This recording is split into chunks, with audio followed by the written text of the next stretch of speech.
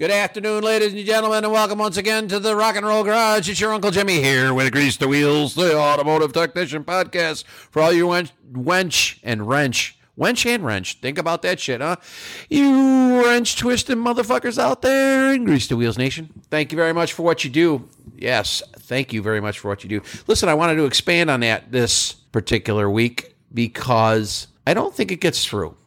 It's just me. I just feel like you guys, myself included, out there in the world with the wrenches and the screwdrivers and the hammers and the torches and the fucking pry bars and whatever else we got, with all the things that we're doing to keep this fucking planet going, we get fucking very little appreciation for that. No thanks whatsoever. And sometimes we're even very poorly paid. I cannot fucking stand it. I can't stand it. Cocksuckers are making, $150, $200, $210, $225, $300, up to and including $350 and even $400 an hour for our labor, and then fucking slicing us off the absolute smallest little piece of pie to pay us to actually create that fucking labor. It irritates the fucking shit out of me. I don't like it. It fucking pisses me off. Listen, I want to take some time here and do a podcast and let you know how much I appreciate you. And I want to try to say this as sincerely as I possibly can while little tiny bugs fly all around my fucking head here. It's kind of crazy. You may hear me trying to smash their little microscopic skulls in from time to time. I don't know what's going on. I think I put a piece of fruit in a garbage can a while back and forgot to take the garbage out last week or some shit. And now I'm getting fucking Pearl Harbored by these little motherfuckers. Look, boys and girls, sorry, that seems to be your problem, Uncle Jimmy. Yeah, it's a Monday problem. And I don't know why Mondays suck as much as they do, but this Monday sucked worse than most do, if you can believe that. Thank you very much, Susanna Hoffs. What I wanted to do is provide to you an idea how important you are. I think it's important for you to know that what you do is important. What you have accomplished is important. What you're going to accomplish is important. And that, oh, by the way, other fucking people who think they can do what you do, who think they're smarter than you, better than you, more intelligent than you, yeah, we're about to find out they're fucking not. They're not. Okay? Now, look, there's a lot of smart people in the world. I get that. Really, I'm not one of them. I'm kind of on the outside looking in as far as brains go. But for all the people out there in the world who are smart, or at least think they're smart, there's a fucking whole hell of a lot of them have no idea what we do. And, oh, by the way, could not fucking do it if they tried. So how smart does that make them? Well, not smarter than you and me. That's for fucking sure, right? And I want to avoid using the word stupid because I really honestly believe that every human being on this planet, I mean all 7 billion of them, everybody knows something that I don't, and vice versa. I know something that they don't. So you got to kind of take it all with a grain of salt. There are people out there who are amazingly intelligent with humongous IQs who can't even tie their fucking shoes. Okay, and this is just the way the brain works. Your brain is going to lock in and focus on something, and some people have brains that lock in and focus on shit that doesn't fucking matter whatsoever, and other people are locked in and focused on stuff that does matter a great deal, and oh, by the way, don't spend much time thinking about any of the other fucking shit. And what you find is that a lot of people who focus on this, that, or the other thing absolutely do not focus on how to fix their own shit, their car, maybe their boat, their lawnmower, even a fucking toaster. They have no idea. It's a whole genre of intelligence that has slipped past them, that they have not even dipped a toe into the water about. They don't know anything about it. And so that's where we come in. So what we have to do, and what I'd like to do, is for you to make you realize that what you do is important. It makes you intelligent. It makes you useful.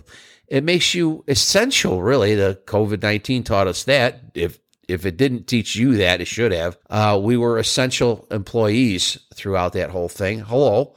All of a sudden, people got to stop treating us like shit. What the fuck is that all about? Oh, Jesus Christ. Shit doesn't fucking work unless you got fucking guys out there who are willing to fucking roll up on it when it's fucked up and apply their smarts, their expertise, their tools, and whatever else they've got and make that shit fucking work again. And that, ladies and gentlemen, boys and girls, all of us, that's us. That's us. And look, seriously, I know that the amount of appreciation I try to force into this microphone doesn't come out the other end like I wish it would. It doesn't come out like it should anyway.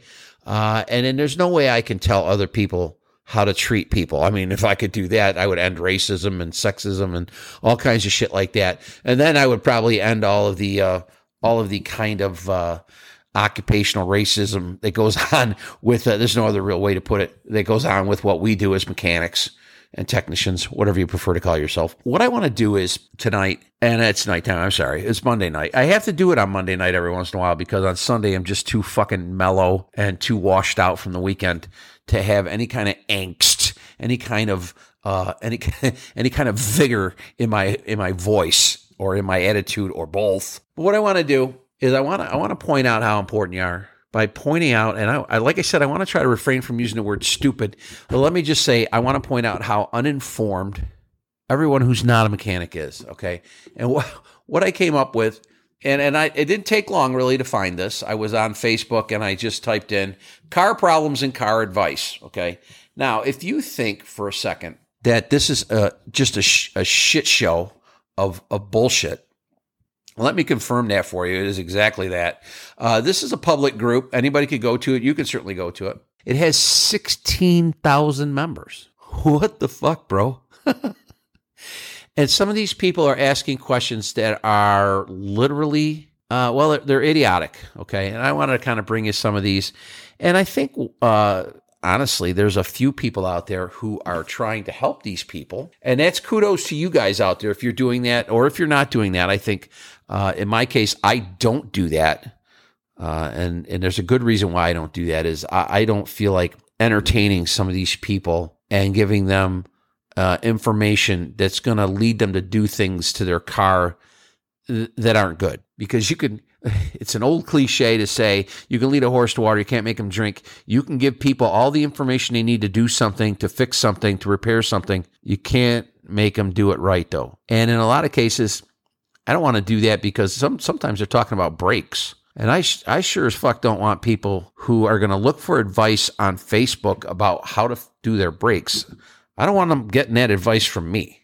And I don't want to be responsible for the proverbial school bus full of cheerleaders catching fire because somebody hit it. But I mean, as far as a joke or as a cliche goes, it works for me because it's absurd. But it's absurd to think that somebody could repair something they have little or no knowledge of and then go out and put other people at danger, testing out their prowess with the repair, testing out how well their repair went. I told you the story a while back about the guy who did the brake fluid flush and ran over his Harley. That's a true story. Still makes me chuckle a little bit. On this particular Facebook page, there's a lot of dumb shit going on here. Now, some of this stuff, and I want to just bring you a little bit of it. And some of the stuff, serious questions, serious answers even. Maybe they're right, maybe they're wrong. Maybe they're leading that person towards a solution. Maybe they're not, okay? But what this does is it illustrates how important you are because these people are reaching out for information and really they're grasping at fucking straws, especially on Facebook. I mean, what kind of information are you going to get on Facebook? And there's other sites too where you can go and post concerns you have with a car and any form of real jackass, including your Uncle Jimmy, could chime in and give them some sort of advice as to what to do. And I, like I said, I refrain from doing that because I do this on a professional basis, much like you do. And I don't believe that there's certain people out there, and I've met them, I've talked to them, I've seen them, and some of them I even like. But there's a lot of people out there who should put the tools down, step away from the toolbox, step away from the car, exit the garage, and never go back in there to fucking turn a nut or a bolt or a screw on their own fucking ride. They should stop fucking trying to do that. Because we all know people like this. They have absolutely not even one speck of mechanical prowess to them. They have no mechanical aptitude. They have no, what do you want to call it, manual dexterity. And they don't have any mechanical sense. Physics are foreign to them. They have no idea about, hydraulics and pressures and everything else that goes along. I mean, everything else that goes along with having an automobile work properly. It really is. An automobile is really pretty much an awesome physics experiment. There's so many different things going on there, with electricity, with hydraulics, whether it's an automatic transmission or a power steering system or even a braking system, of course. And then there's the mechanics of internal combustion, or nowadays even the mechanics of an electric motor. You have to kind of know how those work, right? So I scrolled through here and I just found a whole bunch of dumb shit, and I kind of wanted to bring it to you just to give you an idea of what you're going to see if you decide to go to a site like this. And like I said, I don't recommend it. I don't recommend it for me. I'm a little bit of a clown. Wait a minute. Let me just change that and make that correct. I'm a really big fucking clown, and I'm not likely to take this shit very seriously. And if I tell somebody something in jest, they might not get it. Okay. And here's one here. Here's a lady who drives a Toyota. I don't know if she spelled the name of it wrong or if she has like an odd European version. I'm not even going to say it because I don't know how you would say it. But she says, this morning for a second, it came up on the dash saying low oil pressure. And that was in parentheses as if the car was talking to her. And she says it hasn't done it again. And then her question is, do you think it was nothing? I don't think it was nothing. Actually, let me just rephrase that, okay? Actually, it was nothing. You had no oil. You have no oil pressure. The switch is typically, however, in a lot of cases, right at the end of the oil circuit. Not always, but usually. And if you have no oil pressure there, then it's leaking out of somewhere. If you got a lot of miles on a car and the bearings are a little sloppy, you might not have any oil pressure left over by the time you get to the end. What kind of an answer is that for a person like this lady? Well, it's not a real good one because it doesn't offer any kind of solution. It doesn't offer her an explanation as to why her low oil pressure light came on. And it doesn't also offer any kind of a solution if it comes on again or if it comes on and stays on. And of course, being very, very helpful, someone answered in here and wrote, "Did you check the oil level?" Now, here's the thing, okay? We're mechanics. It's just us, right? If you have a car and it said low oil pressure, even just one fucking time, wouldn't you check the oil? I mean, there's got to be some way to check the oil. I mean, even the cars I work on let you check the oil level electronically. It kind of sucks, but they've done away with dipsticks. I think a lot of manufacturers would like to do away with the dipstick, but it's just something that the cars should have as far as I'm concerned. Some cars don't. Did you check the oil level? Sounds too simple. Then, of course, there was a reply from this. No. She writes back, no, I'll do it in the morning. I booked it in for a service today for Monday. It's not due for another 800 miles, but not taking any chances. Okay, so she's going to take it to somebody. So there's somebody who asked the question, didn't like the answer she got, didn't do what they said that she should do, and instead took it to a mechanic. Okay, so that's a person who's a little sharper than most here. Oh, here's one, and this is one that I would never answer. I would never answer. Someone has posted a video, and here's what it says. Would anyone be able to tell me what this squeaking noise is coming from my front left wheel by this video? Oh, wait a second. Hold the phone. She's holding her camera outside her car so that she can hear the squeak, but she's showing a picture of her breasts in the rearview mirror. They don't look too bad. She looks like Cruella de Vil from 101 Dalmatians. It looks like she's wearing a top that was made out of a Dalmatian, but it's not too bad upstairs. As far as the squeak goes, yeah, I'm not falling for that fucking shit. She's had no answers, by the way. When did that one get posted? Yeah, 6 days ago. Good luck with that one, honey. How much do we hate squeaks and rattles? Yeah, a fucking lot, okay?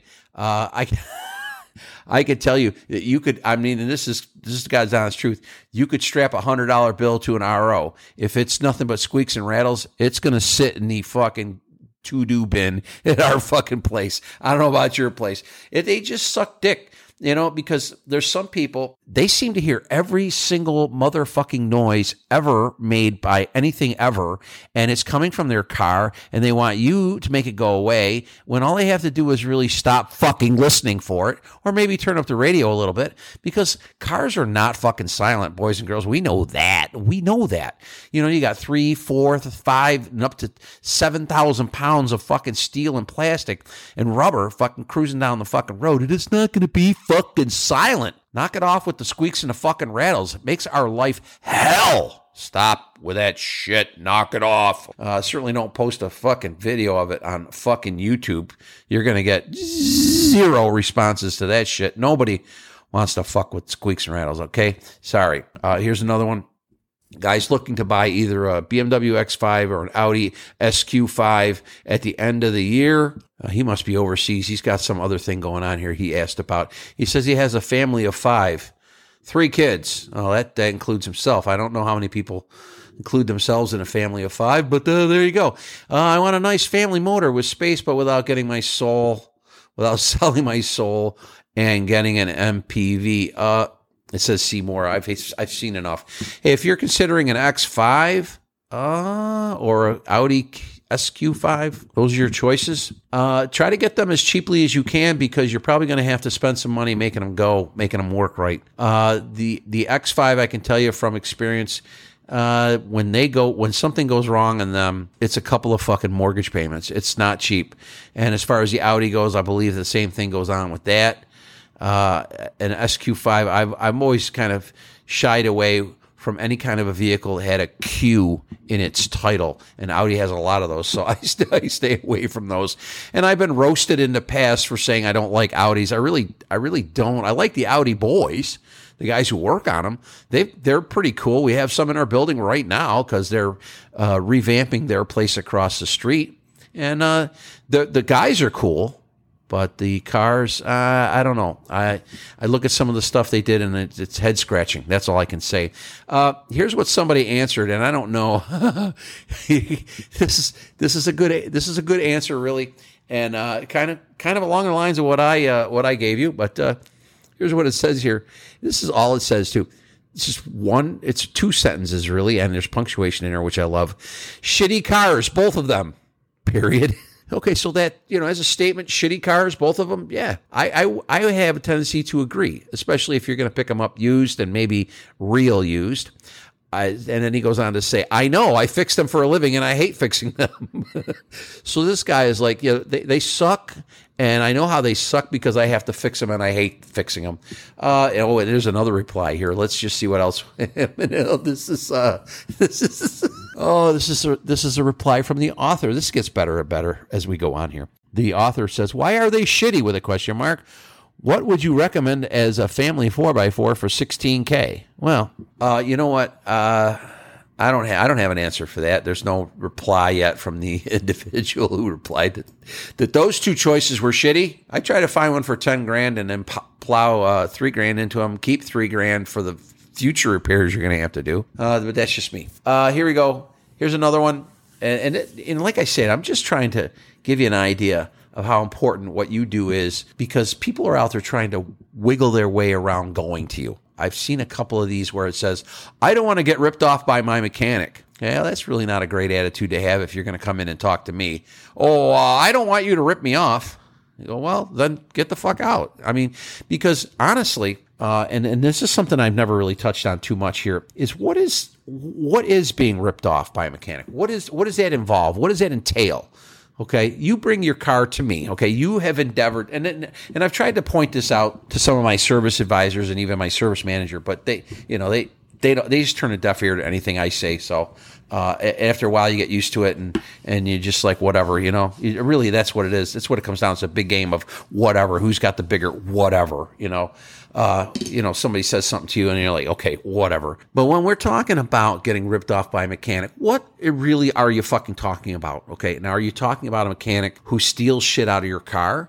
Well, okay, I don't know a lot of mechanics who do that. There's no car that I've ever worked on, and I've probably worked on, and I don't think that this is hyperbole. I think that this is probably close.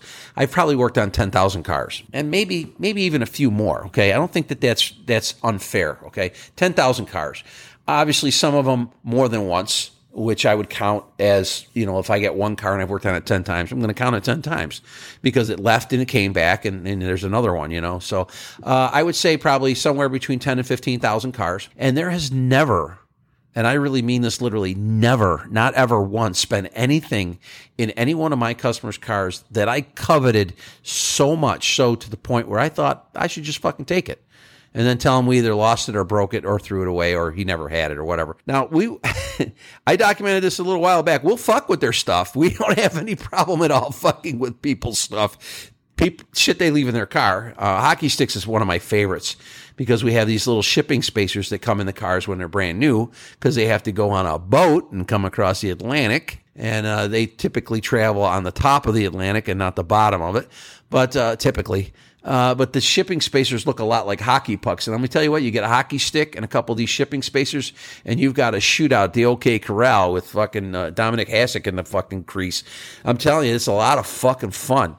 It just doesn't happen very much down in Texas. You're not going to find hockey sticks in the trunk of a car in Austin, Texas, okay, which is where I'm at. But you do find a lot of footballs and sometimes basketballs. And actually, I had one last week, and this was kind of hilarious, actually.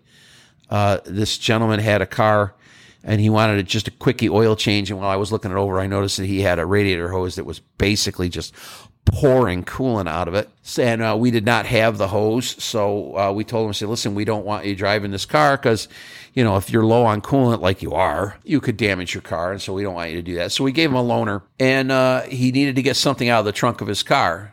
Or he needed to get some stuff out of his car, and he ended up wanting to get something out of the trunk. And I said to him, I said, you're all set. And he goes, no, I got to get my balls out of the trunk. And I went, whoa, wait a minute, what? And so he cracks the trunk open, and he had what looked like a golf bag, but it was actually a great big bowling bag. He had like 3 bowling balls on it. Guy was like a real serious bowler. And we're not really going to fuck with bowling balls. I mean, what are you going to do with them? I mean, they're big and they're heavy, and if you throw them at something, they're going to break the fuck out of it. So we don't fuck with bowling balls too much. But basketballs and footballs, yeah, we're going to fuck with that stuff. But I don't take that stuff. I don't, we don't, I think it's larceny, really. We don't steal their stuff. If we fuck with something, we put it right back, and maybe sometimes we got to clean some greasy fingerprints off of it. But for the most part, and none of the other mechanics I work with are doing that either. I mean, we're just not going to go into somebody's car and take their shit. I mean, I think once or twice maybe they had gum in their car and I had a stick of their gum or something like that. But that's it. And even then, I normally don't. I normally absolutely would not do that on like 1 or 2 occasions. Oh, I'm talking over the last 20 years. I think I did that. Okay. But how are we ripping people off? Well, we're trying to sell them stuff they don't need. Now, I know that some of you out there are kind of doing that. And I kind of wish you would kind of fucking knock it off because our public relations image is already bad enough.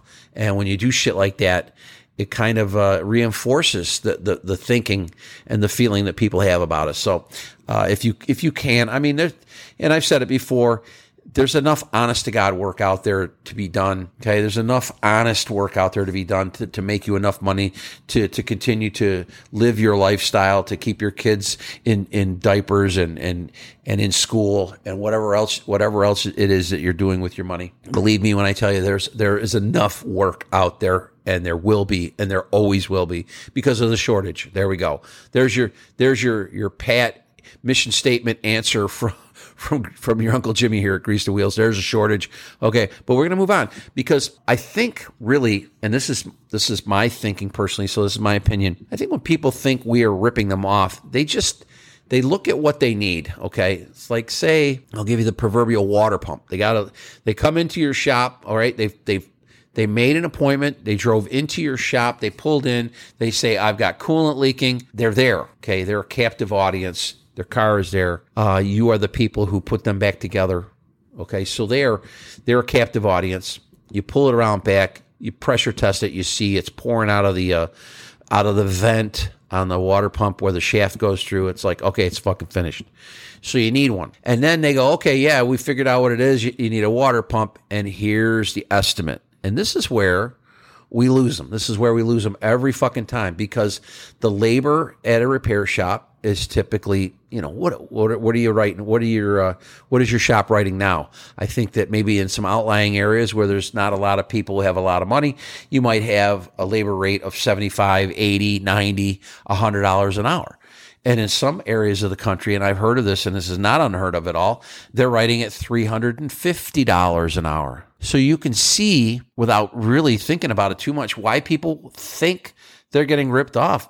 Quite frankly, it's because they fucking are. They really are.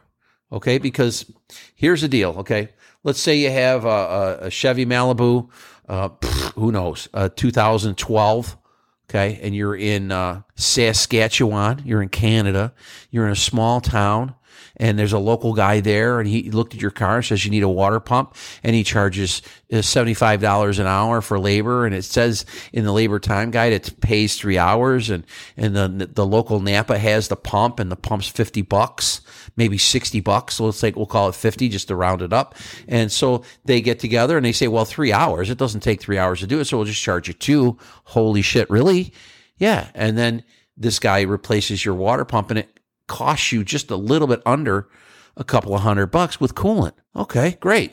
But you take that same fucking car into a dealership in Miami, Florida, and you're not going to get out of there for a cent less than $2 fucking grand, because they're going to charge you an hour for diag. That's $350. They're going to charge you all 3 hours of that fucking labor time guide at $350 an hour. So what are you looking at? 350 times 4? Fuck. What's that, $1,200, and then another $200 on top of that's $1,400. And of course, their water pump's going to be $400. So you got $1,800, right? Oh, and then you got to have coolant. That's another $50 a gallon. Fuck. Can you see why people think we're ripping them off? But they always say, oh, my mechanic's ripping me off. It's not the fucking mechanic. Because I can tell you right now that one of the guys that works at that shop would probably do your water pump for the same price as the guy in Saskatchewan if he was doing it at home for a friend. You see how this works? This is why when you read these car problems and car advice posts on Facebook or wherever you go, if you look at these things ever at all, and I don't recommend you do, but if you ever go and look at some of these fucking things, that's why they feel like they're getting ripped off, because their friend will come up to them who has a great big Snap-on toolbox and is an ASC Master Tech and maybe a Chevrolet Master Tech, and he's got all kinds of skills and credentials, and you know him pretty well, and you have beers with him, and you tell him, hey, I got to have a water pump on my Malibu. He says stop over with a 12-pack of fucking Modelos, and we'll fucking tear it up. And well, what am I going to owe you? You're going to owe me a 12-pack, buddy. It doesn't take shit to change that fucking thing. So the next time they hear somebody say, "Oh yeah, I had to change a water pump. My car cost me $1,800," I'm like, "You got to drink beer with my buddy." He'll fucking tighten you up, and that's where a lot of that shit comes from. And I don't really recommend that any of you out there give your services away. That is not what I'm saying at all. And one of the original reasons for putting this whole podcast together was to try to get you technicians geared up to do stuff on the side for yourself where you keep all of the money. Because I don't know any technician out there in the world. I mean, maybe a fucking amazingly skilled Ferrari technician who takes care of a fleet of Ferraris for somebody who's just so uber rich he doesn't give a shit. But I don't know anybody who's personally charging anybody $350 an hour. But a dealership in Florida doesn't have any fucking qualms whatsoever about doing that. Not at all. And they probably have to have a two-week wait period to get into their fucking place. It's kind of ridiculous. And that's what we have to put up with. Here's some other stuff here from this site. I wanted to just kind of put this out there. And as I'm reading this, okay, and because Facebook is really it's national, it's worldwide. It's really worldwide. Some of the cars that they're talking about are not cars that we even have in the US. So guy just asked a very simple question here. OEM versus aftermarket fuel pump for a Nissan Sentra 2010 with 170,000 miles. Some of the answers came back, go OEM. The one you're taking out is probably OEM, and it lasted $170. Another guy writes, buy cheap, buy twice, either OEM or OE. OE is OEM. That's the same thing pretty much here. Yeah, you know what? If you can afford it, if it fits into your budget, you should probably always buy OEM parts. But I can tell you right now, for the brand manufacturer that I work for, oh my God.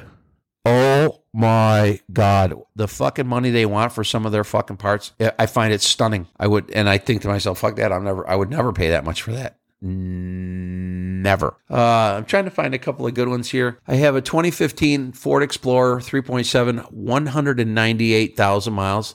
I think it's a blown head gasket or bad water pump because the coolant is gone after like 20 minutes, but the car starts up fine. Probably after like a couple of minutes, it's like revving high RPMs out of nowhere, then shuts off. Could one of these be the problem? Well, here's what some of the answers are. I know you could probably formulate some answers. And this is from a little, it's not too far back anyway, a couple of days, maybe about 10 days or so, 8 days here. Do you have any idea where your coolant is gone? Yeah, because it's, a coolant obviously has mass to it. It's not going to just disappear into thin air. Although you could boil it, and it would actually disappear into thin air. Is your exhaust white smoke, or is your engine oil really high and milky? Pretty good questions, really. Here's a guy who seems like he's either had this problem before. And the author writes back, sorry, I forgot to mention, it's in the oil. Well, that rules out the water pump because the water pump typically doesn't pump oil. It just pumps water. It doesn't really have much to do with the oil. Another... He says, sorry, forgot to mention it's in the oil. And then the guy writes back, the original poster, ouch. Well, that could be a few things. Rusted out frost/casting plugs in the block. No, it can't be that. Okay, so we're dealing with somebody who really doesn't have it together. This happened to my tractor. Your frost or your casting plugs, and we call them freeze plugs, if they go out, your coolant's just going to go on the ground. Okay, they don't have those casting plugs on the inside of your block, at least not that I'm aware of. Maybe in your engine they do. So, and that's the thing that your Uncle Jimmy does. He never insists that he's right. He says, well, that's really not what I thought was going to happen. But I like to make sure that I'm not wrong, at least. This happened to my tractor and a Ford we had. Head gasket or cracked block. Sure, the block could be cracked. And that wouldn't really surprise me. We are talking about a Ford here after all. Head gasket is most likely. A pressure test on a system could definitely help you find the problem. Most likely a mechanic, thank you very much, will systematically pull it apart to find the problem. Head gasket would be the first culprit, I think. Fill the radiator and run the engine, check for leaks in the engine bay. If none is observed, you most likely have a head gasket leak. Should probably see some white smoke coming out of the exhaust. Here's another guy, and this is the thing I enjoy about these sorts of things, and forums especially, is that you're going to get people who are going to answer these questions because it happened to them, and it probably is the same thing that happened to them. And they're not in any way mechanics whatsoever. And this prompts a story of mine from the past. For the brand I was working for, we had a gentleman who had one of our cars, and it was kind of he used it as a race car. He liked to take it out into the track and do some club racing with it. And he had just bought this particular vehicle. It was kind of newish, but this was several years ago. And when he brought it in for his first service, I had mentioned that I had just gone to school for that particular car, and that I had a really, really thick textbook that they gave me on that car. And when I say thick, I mean like phone book-like. And if you don't know what a phone book looks like, sorry, welcome to the 21st century. I probably haven't printed them since the 90s. It was thick, about 2 inches thick, and it really in excruciating detail described everything that was going on with the car, and it was intended for a technician such as myself. This particular gentleman I told him that I had quite the textbook for the car, and he asked if he could see it, and he took one look at it, and he's thumbing through it a little bit while I was working on his car, and because he was a pretty good customer, and he was pretty cool to boot, so it was not that big of a deal to have him back in the shop and talking to him and that sort of thing. And he asked me at one point, he says, hey, how could I get one of these books? I said, well, I have to go to school in a couple, 2-3 weeks, and that's where they are. I'll see if I can get you one. And so I went, And I asked the instructor if I could have another one because I lost mine or something. I gave him some bullshit because they really weren't intended to be handed out to customers. But I got one, and I came back to the dealership, and I gave it to this gentleman the next time I saw him. And then the next time after that I saw him, he was laughing. And I said, well, what are you laughing at? And he goes, remember that, textbook you gave me? And I said, yeah, I remember that. He goes, what I found out is that everyone on the forums is wrong. And I said, well, I already knew that, He goes, some of those people don't know what the fuck they're talking about. And I said, well, that's no surprise. He goes, yeah, but it was to him anyway. Because he said, some guy would go, oh, how does this work? And then some guy would chime in, oh, it works like this. And then he'd go to the book and he'd look it up and he'd go, yeah, no, that ain't how it works at all. And so, and I've seen him quite a few times since then. He's pretty cool. And he doesn't even have that car anymore, but he did know a lot more about his car because of that book. And he also knew that a whole bunch of other people out there didn't know jack fucking shit about it. It was kind of ridiculous. So beware if you're a non-automotive technician listening to this podcast, and I don't really suggest it for you because it's full of swearing.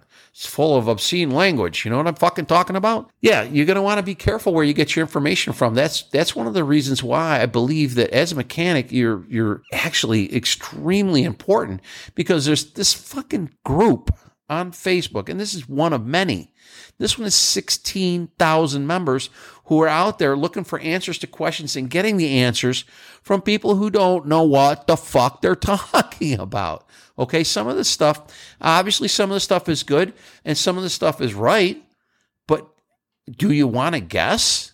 Do you want to try to guess whether somebody's telling you some shit that's right or shit that's not right? I mean, literally, these could be people who should probably be locked up in insane asylums, pumping out answers to questions. They have no idea what they're talking about. And you take it as gospel. You could seriously wreck your car if you're really not actually talking to an honest to God mechanic or somebody who really knows what the fuck they're talking about. And I think that helps to make you and me and what we do and where we do it, by the way, more important. Much more important. Here's one, and I'm just going to read this one. I didn't even read it in advance here. It says, my car has a big problem and needs a head gasket. Yes, it is a big problem. Head gasket job is typically not too freaking easy. And when I say not too freaking easy, I mean it's really fucking expensive. That's what I really mean to say. I can't afford one, so mechanic recommended Blue Devil Pour and Go. Here's a little advice from your Uncle Jimmy. Anytime a product has the word devil or diablo, which is Spanish for devil, in its description or its title, I want to fucking steer clear, because the devil's not good. And Diablo is even worse, really, because it just sounds more evil than the devil. Blue Devil Pour and Go, never heard of it. Don't want to hear of it. If I see it on a shelf, I'll probably just laugh. And am I going to put it in my car? Fuck no. I have a real serious policy against putting fucking snake oils in my car. I typically do not do that. If it needs antifreeze, I put antifreeze in it. Do I put stop leak in there? No. I fix whatever it is that's leaking. Do I want to put fucking STP or some other kind of oil treatment on my oil? No. My oil is just fine the way it is. I'm using a synthetic 530, properly rated for General Motors for my truck. It's a GM truck, by the way. I'm going to use the right shit. I'm not going to fuck around putting any of these fucking garbage. I'm not going to put fucking leak seal in my radiator. I'm not going to put lubrication improvers or I'm not even really a fan of water wetter, which is like a racing thing that they do to keep the coolant. I don't know. I don't even know exactly what it does. I know a lot of racers like to use it to help keep their cars cooler. They tell me it works, so I'll have to believe them. I'm not going to use it. Anyway, this guy, it's a lady, I think. Her name is Jana. I put it in yesterday and still leaking water. I go 3 miles, pull over, add a gallon of water. Does this stuff work instantly, or should I expect to see better results? What's funny is that there are two emojis. There's two emoji responses which are just basically the laughing emoji. And there's 39 comments. Let's just cruise through some of these so you can get an idea of how important you really are out there. Here's the first answer. You really need another mechanic. That Blue Devil is the worst stuff you can put in your car. Thank you very much. It may plug up a leak or a head gasket issue, but it's going to solidify in your cooling system in places you don't want it to, like plugging up the heater core, possibly the thermostat, and other small coolant passages. And there's 12 replies to this. Of course, somebody else says, I used it for 2 years, but coil spring snapped, so scrapped for different reason. Okay, so somebody had some good luck with it. They may have had a much smaller leak than this woman appears to have had. And then somebody answers him, you shouldn't just went to the junkyard and found one. I think he's talking about the snapped coil spring. And that's how a lot of these posts and the answers to these posts, they go off the rails, like literally almost immediately. This guy's saying, well, if your coil spring snapped, you should have just gone to the junkyard and found another one. He doesn't even know what kind of car he's talking about here. And then another guy writes, I found a motor for $600, but it costs $1,500 to put it in. Where'd you get the engine? Junkyard. I have not bought the $600 engine. I do not have $1,500 to install it. Yes, it's at a junkyard. Note the word junk in its description. Here's another one. To be honest, I'd recommend studying about the engine itself, etc. It has a lot of parts. Oh, that's brilliant. A keen eye to retail, and I think he meant detail, is important. Also, spell checking is important. It's also important to know which parts of the engine need to be replaced. Yes, I agree. If I were you and you absolutely have nothing better to do and have a backup car by chance, I would take the engine myself and completely take it apart. Yes, honestly, by all means, go ahead and do that because I love buying cars that have been turned back into kits. I love that. I picked up one not too long ago, and this is a funny little story, and Eric's going to probably chuckle when he hears me start this story out because he was with me on this particular adventure. I went and looked at a car from the brand that I work for, and the car was stuffed in the back of a garage and was covered with dirt and dust and looked like it had been there for probably good 3-4 years and really probably should have been scrapped. But it had it had some unique features about it, and there was just a certain kind of an aura about it, and it I don't want to say it spoke to me. It definitely didn't speak to me, but I had like a little twinge of like, okay, I can fucking take this and put it back together again. So I gave the guy almost nothing for it. I think I gave him like $1,000 for it. And I came back with a tow dolly and dragged it home one night. And then I started taking it apart, and then I ended up fixing it. And it required a great deal of labor to fix it up. But once I got it fixed up, this thing was pretty fucking sweet. I mean, it was, like I said, it was filthy, disgusting, dirty, rusty, crappy, greasy, shitty. And I cleaned it all up. I mean, because that's what I do. I cleaned it all up, and I got it working again. And I cleaned the interior out, and it wasn't really too bad as a car. And I put it all back together again. I had to replace this was one of those deals where a timing chain had actually snapped. I think what had happened was there was a big storm. I got the car in Buffalo, New York. There had been a big storm a couple of years before this, and I think the car had gotten stuck in a snowbank during that storm because what I think happened was that the owner was revving the shit out of it. It was a 6-speed, trying to get it unstuck. And the only thing he got unstuck was the timing chain. The timing chain came apart, and he was working the engine at such an RPM that he actually bent every single valve in the engine, and some of them twice. Some of them were bent in 2 separate angles. I mean, he really went to town on this fucking thing.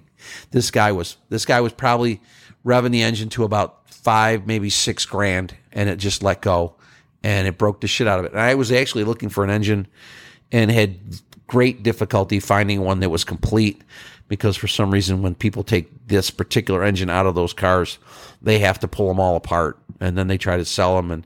And I don't want to buy another kit to fix the kit I've already got.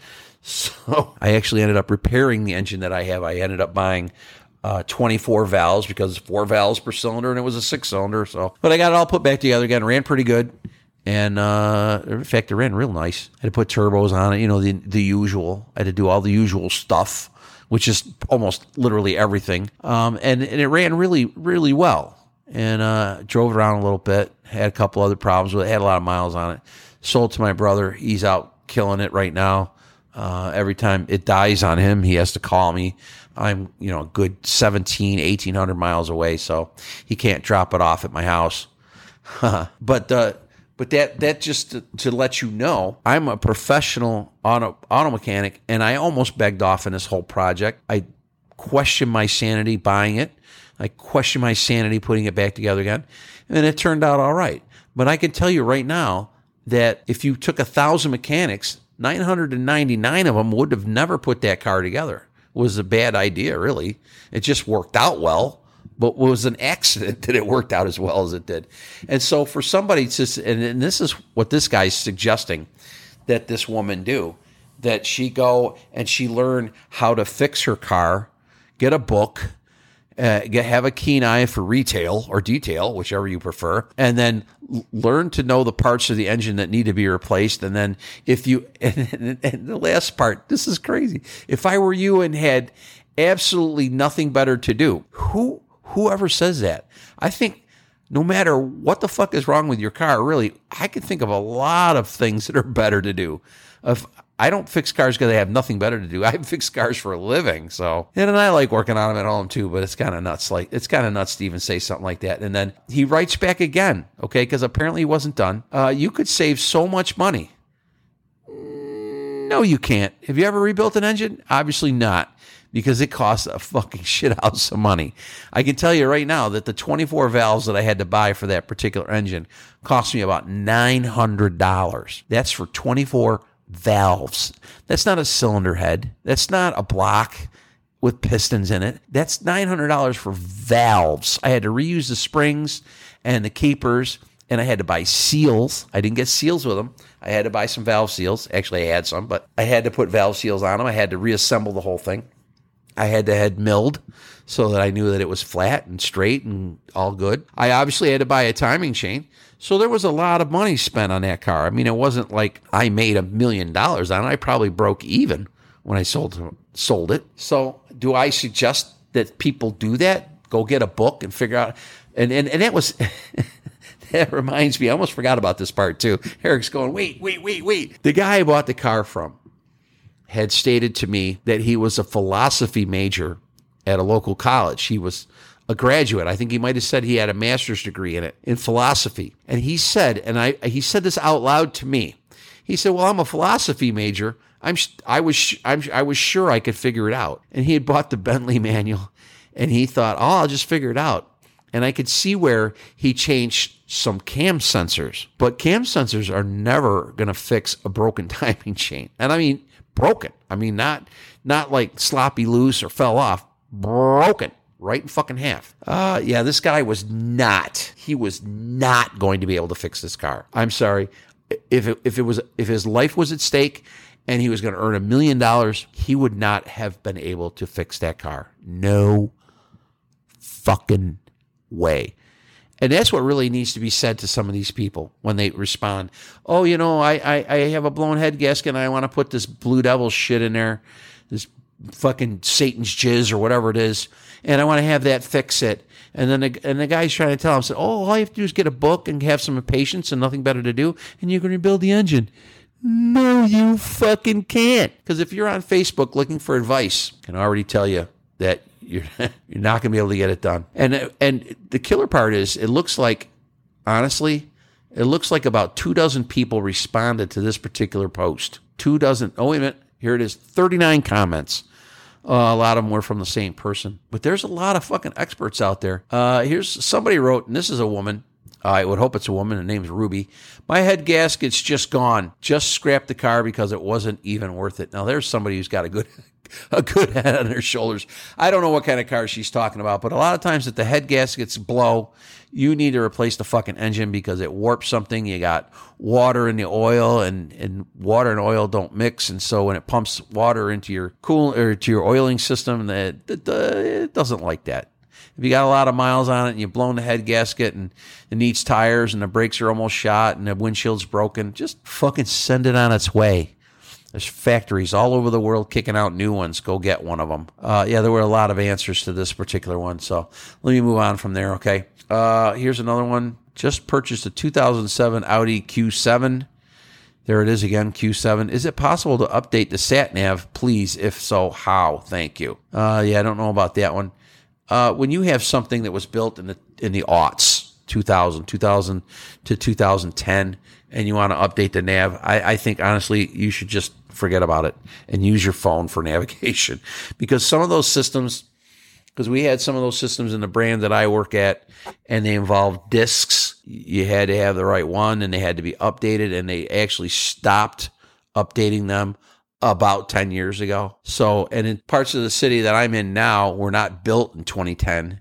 And so if you tried to find 3/4 of the fucking shit in this town I'm in right now on a 2010 nav disc, you're not going to fucking find it. It's going to show that area as a field. There's nothing there. Not yet anyway. As far as wanting to update the sat nav in your 2007 Audi, good luck. Let's hello, does anybody know why my radiator fan won't turn on? Yeah, it's fucking probably shot. Changed pretty much everything for the cooling system. Fuse isn't blown. Changed every coolant sensor, thermostat, radiator fan. I don't know. With it is, could it be the ECU? It's a 98 Civic. Some answers. 42 of them. Got it fixed. Thanks, y'all. So apparently this particular person, Malachi, got some answers. Don't know where they even are in the world, because some of the answers are in, it looks like it might be Hebrew. I don't know. Most probably it is the control module, radiator fan switch. Older cars like the 98 don't have the radiator fans turn on unless it exceeds a certain temp. Sure, that sounds about right. The relay, either your engine hasn't heated up enough. Change your relay always first. Spelled it all wrong. Every word in that sentence was spelled wrong. It only turns on when it needs to. Just hot wire it to the ignition on. Like a lot of us do that. Possibly blown fan switch. Who dumped all that Pepto? Well, there's a picture of the car getting washed and it has that pink soap on it, and somebody wrote, "Who dumped all that Pepto-Bismol on your car?" See, so there's some people out there have a sense of humor, unlike your Uncle Jimmy. Oh, did you check the relay? Did you check the relay? Apparently relays are popular answers to questions like that one. All right, here's one. Here's one from a gentleman, and he's obviously overseas. What's the most common reason for a heavy steering wheel? That would be gravity. And how do you make it smooth? You make it smooth. Make it smooth by hiring Barry White. I don't know how you make them smooth. You could attach it to the car, and it might not be so heavy, then sand it down. Oh. Here's one. This woman's name is Natalie.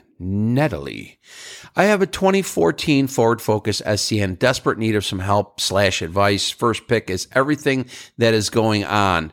Number 4 doesn't happen often anymore, but still does occasionally. So she's got a list of 7 things here. And it's funny because she writes like she's left-handed. You can always kind of tell because the words are slanted the wrong way. And it's this list. It's funny. It's a little pencil-written list on a piece of paper, and it just looks so 1970s. What's wrong with my car? Number 1, ABS sensor stays on, especially if I hit a bump. Speedometer stays at zeros, especially if I hit a bump. Number 3, accelerating, spelled all kinds of wrong, jerks or hesitates. Well, which is it, honey? Does it jerk or does it hesitate? Because one's one thing and one's another thing.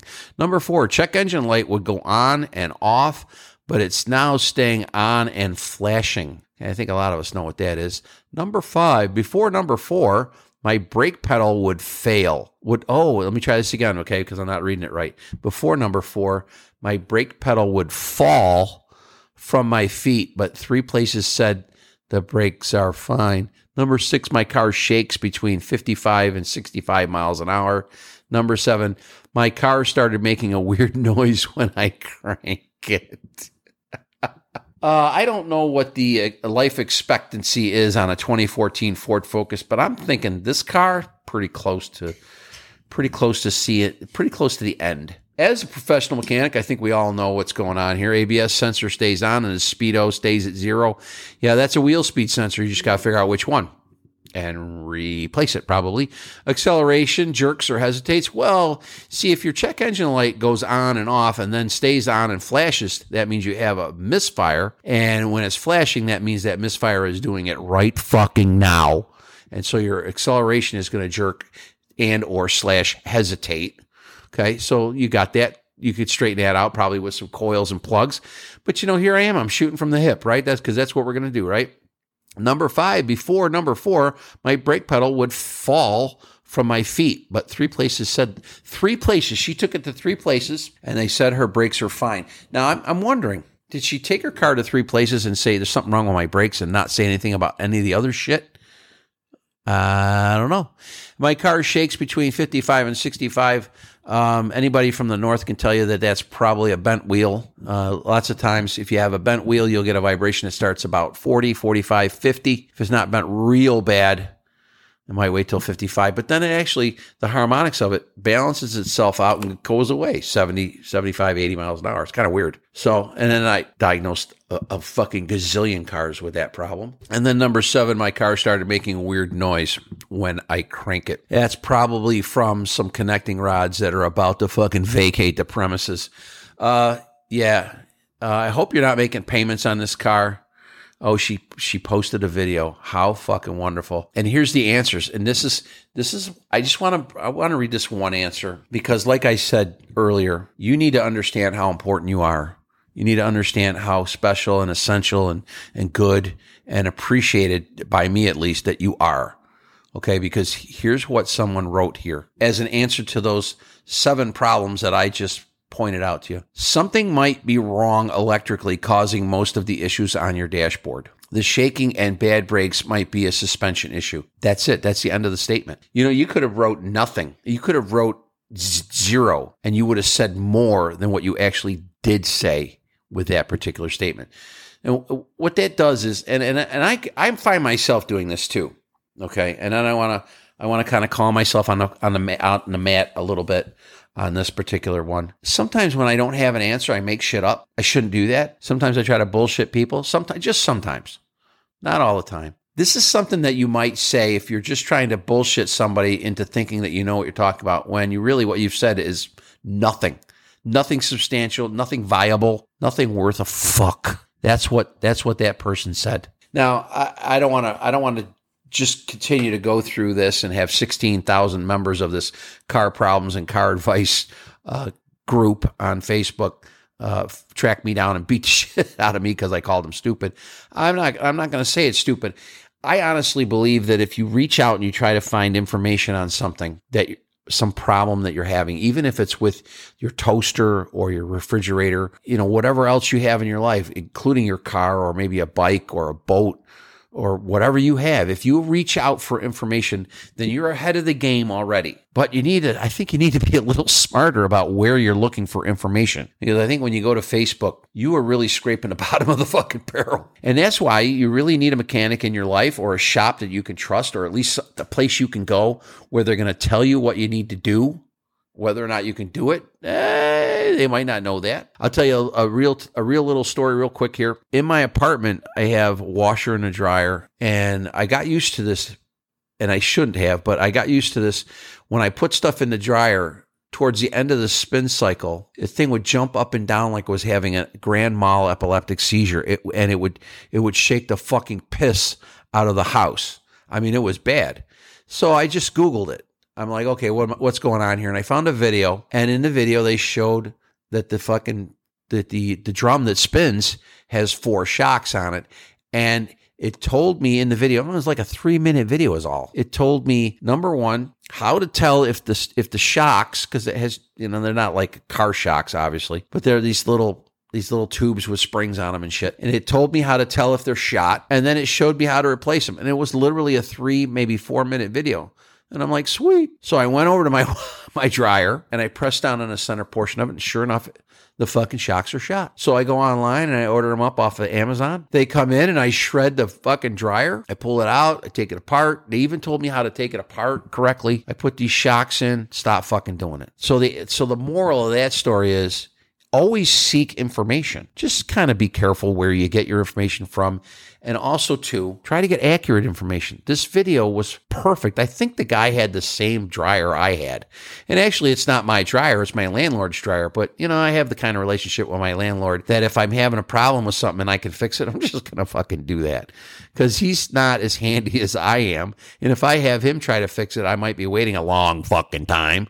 and it might not get fixed right. So, and I want to give him credit for trying, but sometimes his efforts are not as successful as they would be if I just did it myself. So I go ahead and do it myself. And as a result, really, we get along extremely well. Also, too, I pay him the rent on time every month. I think he loves that. I think any landlord would love that. So I wanted to just kind of dive into another part. I wanted to kind of take a little left turn here. And instead of going out and seeking out the worst car tips in the world or the worst car advice ever, went right to a site. It's Reader's Digest, right? These people have been doing this for a long time. I'm going to plagiarize this somewhat. There were 13, and that drives me crazy, 13 worst car tips mechanics have ever heard. And I want to just go through these real quickly, just to kind of put a little bit of a spring into your step when you realize that some people need to be told some of this stuff, okay? Let me just reiterate this one more time, okay? I appreciate what you all do. I understand there's a million fucking things out there on this planet within a mile of me, or 5 miles, or 500, or 5,000, or even halfway across the planet. There's all kinds of mechanical shit out there that is supposed to do this, that, and the other thing. And that shit's going to break. It's all going to break. Everything's going to break. That's Uncle Jimmy's rule. Cars break. Everything else breaks too, by the way. Rule number 2, can't do nothing about rule number 1. You got to have fucking people like you and me. But if you continue to treat us like shit and tell us that we're ripping you off every time you get the fucking bill, when we're not even getting a fucking tenth of that money, if you continue to do that, we're going to continue to not fucking do it. We're going to stop doing it. We're going to tell other people not to do it. And we're not going to have anybody to do it at all. At some point in time in the future, I can see that there are shops that are going to have to close up, not because they don't have enough work, but because they don't have anybody to do that fucking work. And it's all because all the people out there who think they know everything and really literally know nothing have been just fucking shit hammering us with this whole, I don't want to get ripped off by a mechanic. Well, you don't have to worry about it because there are no more mechanics. Dick. All right. I want to pop through this list real quick, and then I'll get off for this week and let Eric grab a hold of it and edit it up and see what he comes up with. He cleans them up, makes them look nice and handy, nice and good. Saving money by using water instead of washer fluid. Do not do that, okay? Up north, it'll freeze and it'll fuck your shit up because when stuff freezes, it destroys the container it's in, typically. Down here in the south, don't do that either because you will get algae. And I have seen it. You will get algae in your washer solvent tank. Your washers won't work, but you put fluid in there and it should work, but it's not going to work. And what happens is we have to take the tank out and clean out the algae. And a lot of times with the brand I work on, they have little strainers in there, and I'll pull that strainer out and it will look like a great big foot-long stringer of fucking snot on the end of that strainer, blocking it up. And it's algae, and it's gross looking. It looks like jizz. It's just terrible. I don't want to have to fuck with it. And I know that's what it is. As soon as somebody comes in and says, my washers don't work, I go, you put water in there. Oh, no, I don't. Yeah, you did. Sorry. And then I make them buy everything. They have to, because I'm not going to clean the tank out. Fuck that. Why would I do that? If I got to go in and take that fucking strainer out, I'm going to change every fucking component I can. Okay, it's going to cost you money to be stupid. That's just my take on it. All right, so don't do that. Don't put water in there. Here's the next one: skipping oil changes because you only drive short distances. Really, if you drive short distances, you should probably actually change your oil a little more often because you're going to get more byproducts of combustion into your oil because your pistons haven't tightened up the rings against the cylinder walls after they've heated up. Because you're driving short distances. Okay, so you're going to get a lot more carbon in there. You're going to get a lot more of whatever kind of other fucking byproducts of combustion there are in a combustion chamber. You're going to get more of those going past the rings because they don't seat that well when they're cold. They seat really well when they're warm. But if you're going to take it on short trips, it's never going to get warm. I'll tell you a story. A few years ago, a friend of mine bought a farm truck, and this particular farm truck had really only about 3,000 or 4,000 miles on it. It was about 20 years old at the time, and it smoked like a train because they brought it home from the dealership and they put it out in the farm and they used it to move hay, and they drove it 30, 40 feet and shut it off. And they did that for 20 years, And now I don't believe there were actually any piston rings in it whatsoever because it smoked that fucking much. So you got to drive them. Cars need to be driven.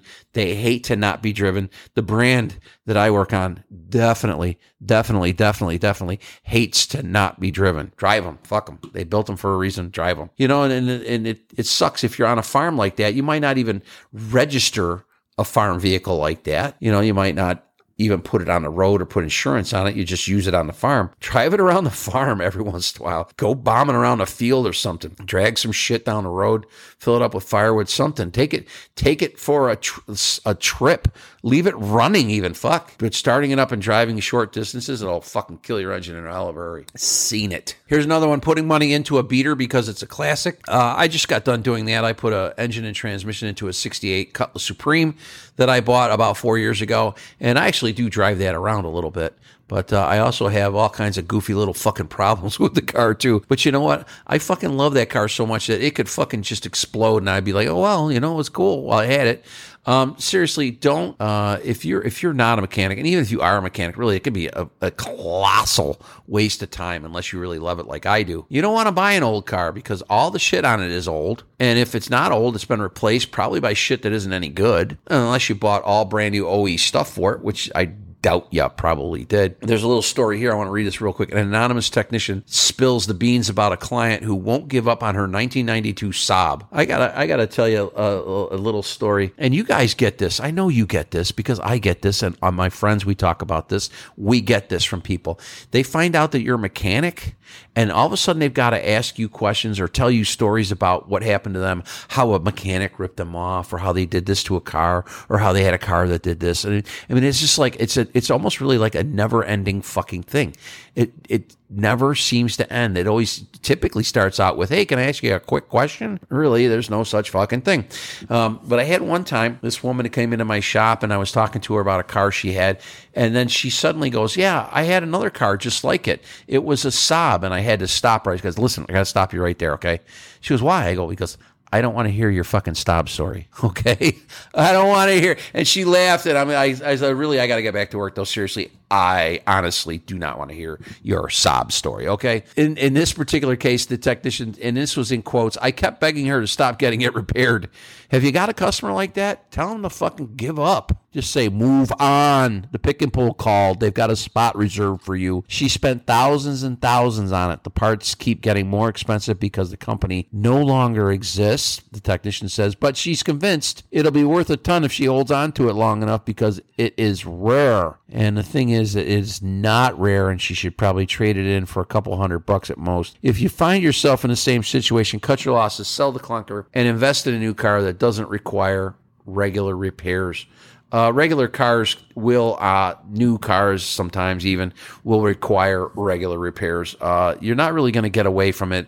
Again, Uncle Jimmy's rules are rule number 1, cars break. Rule number 2, nothing you can do about it. The older they get, the more they break, though. That's probably should be rule number 3. Okay? And unless you are willing, like I am with my 68, unless you're willing to throw money at it, i.e. parts and time, then you should definitely not do that. I would definitely not recommend to anyone I know that they go out and find a 68 anything, Cutlass, Chevelle, Skylark, GTO, or even a Torino or whatever else they had back then for Fords, or even like a Dodge Charger. Highly sought after classic car, but not a real good daily driver. Not anymore, especially with a 383 with a 4-barrel on it. Yeah, you can pass everything except the fucking gas station. I'm sure you've all heard that before. Here's another tip. This is tip number 3, ignoring funny sounds and feels. Yeah, well, I think as a technician, as a mechanic, I can tell what's going on with my car. I really can. I can tell when I buy certain kinds of gas. If I use a good grade of gas, I can tell my engine runs a little bit better than normal. If I use non-ethanol, it runs even better than that. If I use a cheaper brand of gas, it just doesn't run as well. Also, too, if the tire pressures are low, I can feel that. I can tell you if the brakes need servicing just by pressing on the pedal and finding out that it goes a little farther than I'd like. For most people, I don't think that they're that in tune with their machines. So sometimes people aren't actually ignoring a funny sound. They just don't know what it is, and well, quite frankly, they're not going to worry about it. Also, too, There's been many times I've taken cars out for a test drive and found that the tires make more fucking noise than a broken chainsaw. And when I say broken chainsaw, I mean one that runs but doesn't run right. So, okay, a broken chainsaw doesn't run, so it's quiet. No, I'm talking about one that runs and it's still fucking broken. Makes a shit house of noise. Yeah, I think a lot of people just aren't in tune. They are not in tune with how a vehicle should sound. And even if they are, they can get used to a sound over a period of time that is really bad. The example was from a couple of episodes ago, the motor mounts in this one particular vehicle that I service on a pretty regular basis. Those motor mounts go bad and they make a vibration and they make a noise when you start up the car, but it comes in, it happens so gradually and over such a long period of time that customers don't seem to notice it. So they don't complain about it. And then once we fix it and the noise is gone, they go, holy shit, that's a lot better. Here's another one, fixing badly damaged tires instead of replacing them. You should never fix tires. I honestly believe that if you patch tires or you plug them, you're not doing anybody any favors. Not you, not the tire manufacturers, not your company, not your shop, not the customer especially. With a lot of cars nowadays, what I'm finding is that they're getting away from run flat tires and going back to regular non-run flat tires. I'm not sure why the philosophy has changed there. If you have a tire that is considered a run flat tire, the shell of that tire, the sidewall and the tread area it's got some structural integrity to it. And if you get something that either damages it, pokes through it, sticks through it, punctures it, or damages it really in any way, it really will ruin the tire. It also makes it dangerous to even continue to drive on it. And if you've driven on it flat for any amount of time, I'm talking even 2 to 5 miles, they're fucking done. They're fucking done. They eat themselves alive. And really, literally, and I've said this before, it's just true. Really, technically, all tires are run flat because you can drive right on them. They don't give a shit. Cars don't care. They make horsepower and torque. And if the tire ain't got no air in it, oh, well, it's just going to be a little harder to turn. But guess what? Here we go. I've seen people driving on flat tires. I've seen it. It can be done. So technically, all tires are run flats. But seriously, in the interest of safety and the interest of being a properly informed motorist, do not fix tires. Just replace them when there's damage. Flushing your engine with water. I'm not even sure what they're talking about here. Engine Troubles decided to run water to the engine to make sure all the bad stuff got out.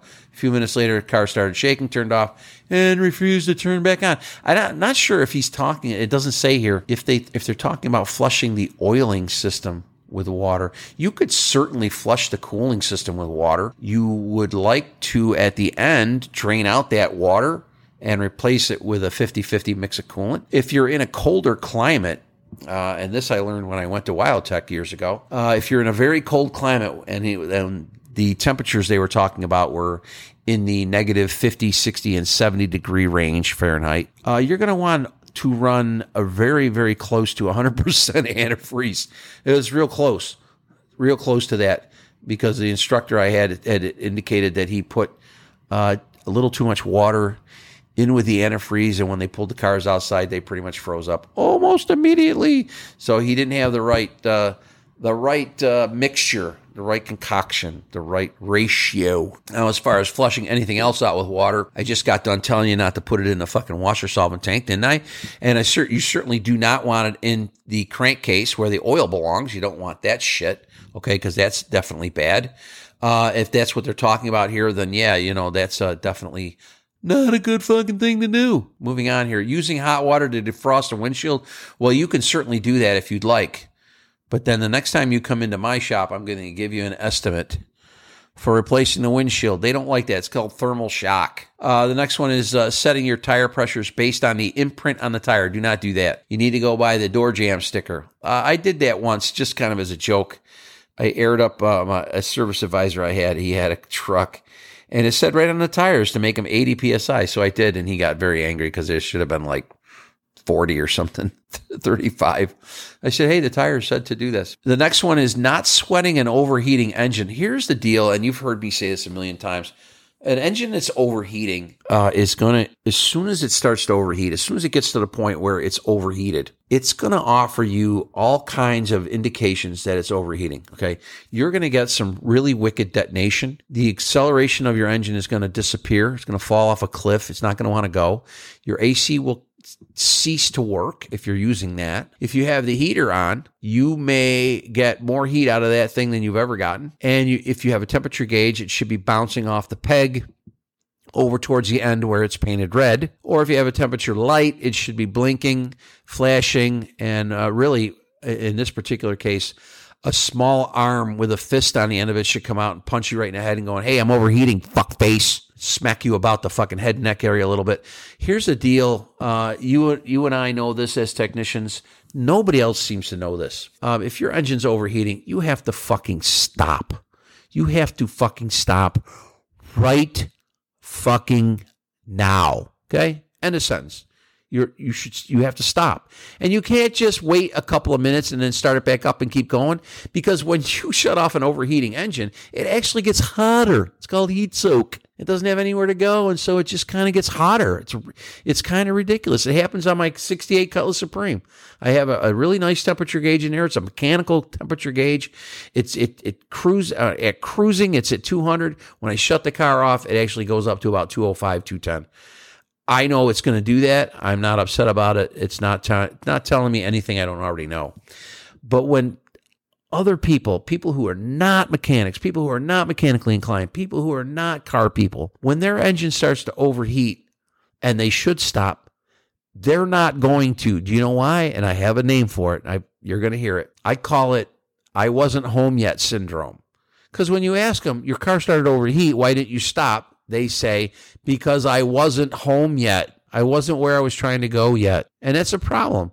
Because now they're going to, even though it's overheating, the car's still running, so everything's okay, right? No, it's not. You keep going, you keep going, you keep going, and then eventually it will shut off by itself, and it will not restart. And when it does, it's probably going to shoot coolant over the fucking back of that windshield because you've blown the head gasket, and in some cases you could blow the whole fucking thing right up, the whole engine. You put enough heat into an engine, and all kinds of things are bad things are going to happen. Not sweating an overheating engine, definitely a bad thing. There's no way to really teach people not to do this, because I've been in this situation before where I'm driving a car and it starts to overheat. And this was a car, I still have the car. It was not catastrophic in my case. I had a car and I was about 5 miles from work, and obviously I work as a technician, and the temperature gauge started to go up. So I started trying to do things to make it run a little cooler.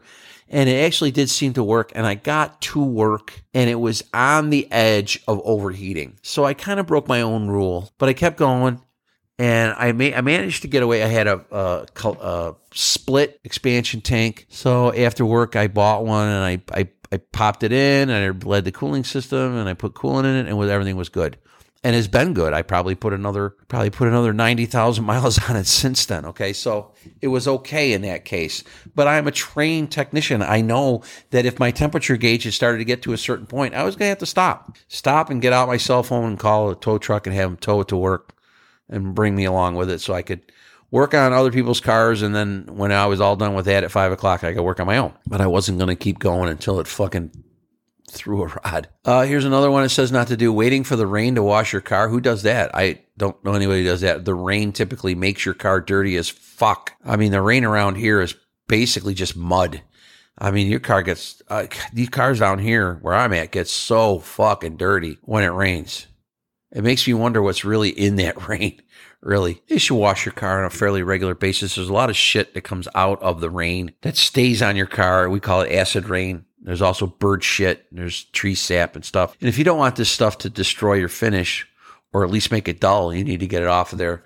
Washing the car on a semi-regular basis definitely be a good thing, and doing it with the right stuff. That's the next one here. It says using dish soap to wash your car. Definitely not good. Should always use the best stuff I ever saw was a DuPont No. 7 car wash. That shit cleans the fuck out of everything. We used to use it to clean the windows in the auto parts store I worked at, and the windows were so clean after that my boss came to visit us one day. I had just cleaned the windows, and he goes, "Holy shit, what did you clean the fucking windows with?" He couldn't believe how clean they were.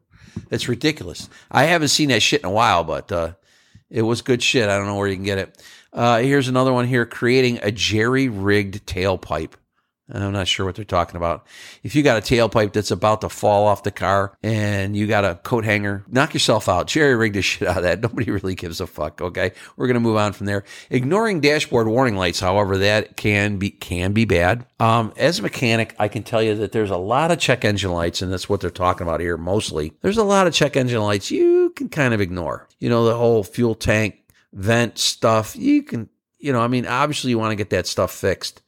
But you don't need to shut the car down in the middle of a superhighway, in the middle lane because a check engine light came on for that shit. Obviously, you can get a check engine light for a lot of things, okay? And I always say, and based on what kind of car it is, it can be from anywhere from 5 to 10,000 different reasons. It could be, and a check engine light can come on because one wire has either power on it when it's not supposed to have power, or is shorted to ground when it's not supposed to be shorted to ground, or it's shorted to open, which means it broke. And that could cause you check. That's 3 separate check engine light codes for one wire. And if you know this as well as I do, there's millions of fucking wires on the cars. So a check engine light can come on for anywhere from 3 to 5,000 different reasons and up to 10,000, I think, really. I think there's a lot of different fault codes out there that we are not even aware of that are typically only able to be diagnosed by a brand manufacturer's diagnostic machine. But here's the thing that I think a lot of people don't know about check engine light. The check engine light is only ever going to come on when there is increased emissions. That's it. Honestly, the check engine light doesn't give a shit if your car is misfiring. It doesn't care. What it does care about is the fact that when it's misfiring, it's creating increased emissions. That's why it doesn't like it. That's why it doesn't like misfires. That's why it flashes when they're misfiring, because that's when you get the most pollution out of an engine, is when a cylinder is misfiring or more than one is misfiring. So you're always gonna see that check engine light on if you're making pollution. Loose gas gap, yeah, it makes pollution. You're leaking. You're venting gasoline vapors into the air. It decided years ago in California that that's no bueno. That's why you get a check engine light for that. So they need to control fuel tank vapors. You know the story. They need to control fuel tank vapors, and if they aren't controlled properly, you're going to get the old check engine light, the old P0442. That's it. That was 13 of them, and that's it. Okay. So that's it for your Uncle Jimmy. I just wanted to kind of throw together a podcast that lets you know how important you are, because a lot of people don't know this stupidest fucking things about their car. They don't know anything about their cars, and they need you. They're going to insult you. They're going to take you for granted. They're going to treat you like shit. And I'm sorry, there's nothing I can do about it. I have tried, and I've come up with a few different crazy solutions, but nothing really doable. So we're just going to have to put up with it. But I want you to know, I want you to feel important, because you are important. I want you to feel like you're doing good for society. You are. If you fix something and the check engine light no longer comes on, it means they're no longer making pollution, which means they're not lowering the IQ of a kid who lives 100 feet away from a major interstate highway. And he might even live under power lines. Who knows? And you're not really helping with that, especially with electric cars. But you can at least help with what goes in his nose or what goes into the water that he's bathing or drinking, okay? It might sound ridiculous, but we have to kind of keep track of that stuff and keep it away from human beings. Some of that stuff that comes out of a car, some of the stuff that a car does, some of the stuff that a car makes. You people are the ones out there doing that. Okay. So I want to say it one more time before I get off tonight and before I end the podcast. I want to say thank you very much for what you do. It is important. You are important. Nobody's going to tell you that except for your Uncle Jimmy, but I need for you to know it. I need for you to know that. And people are going to accuse you of ripping them off. They're going to accuse you of making too much money. They're going to accuse you of fixing things that weren't broken when they really were, or you really restored a system back to brand new by replacing something that probably could have kept working for a little while longer. But guess what? It's out of there. You do what you do. Keep it up. Keep up the good work. Fight the good fight. And thank you very much. This is your Uncle Jimmy. He's signing off, and it's time for it at the end here where he goes, see ya.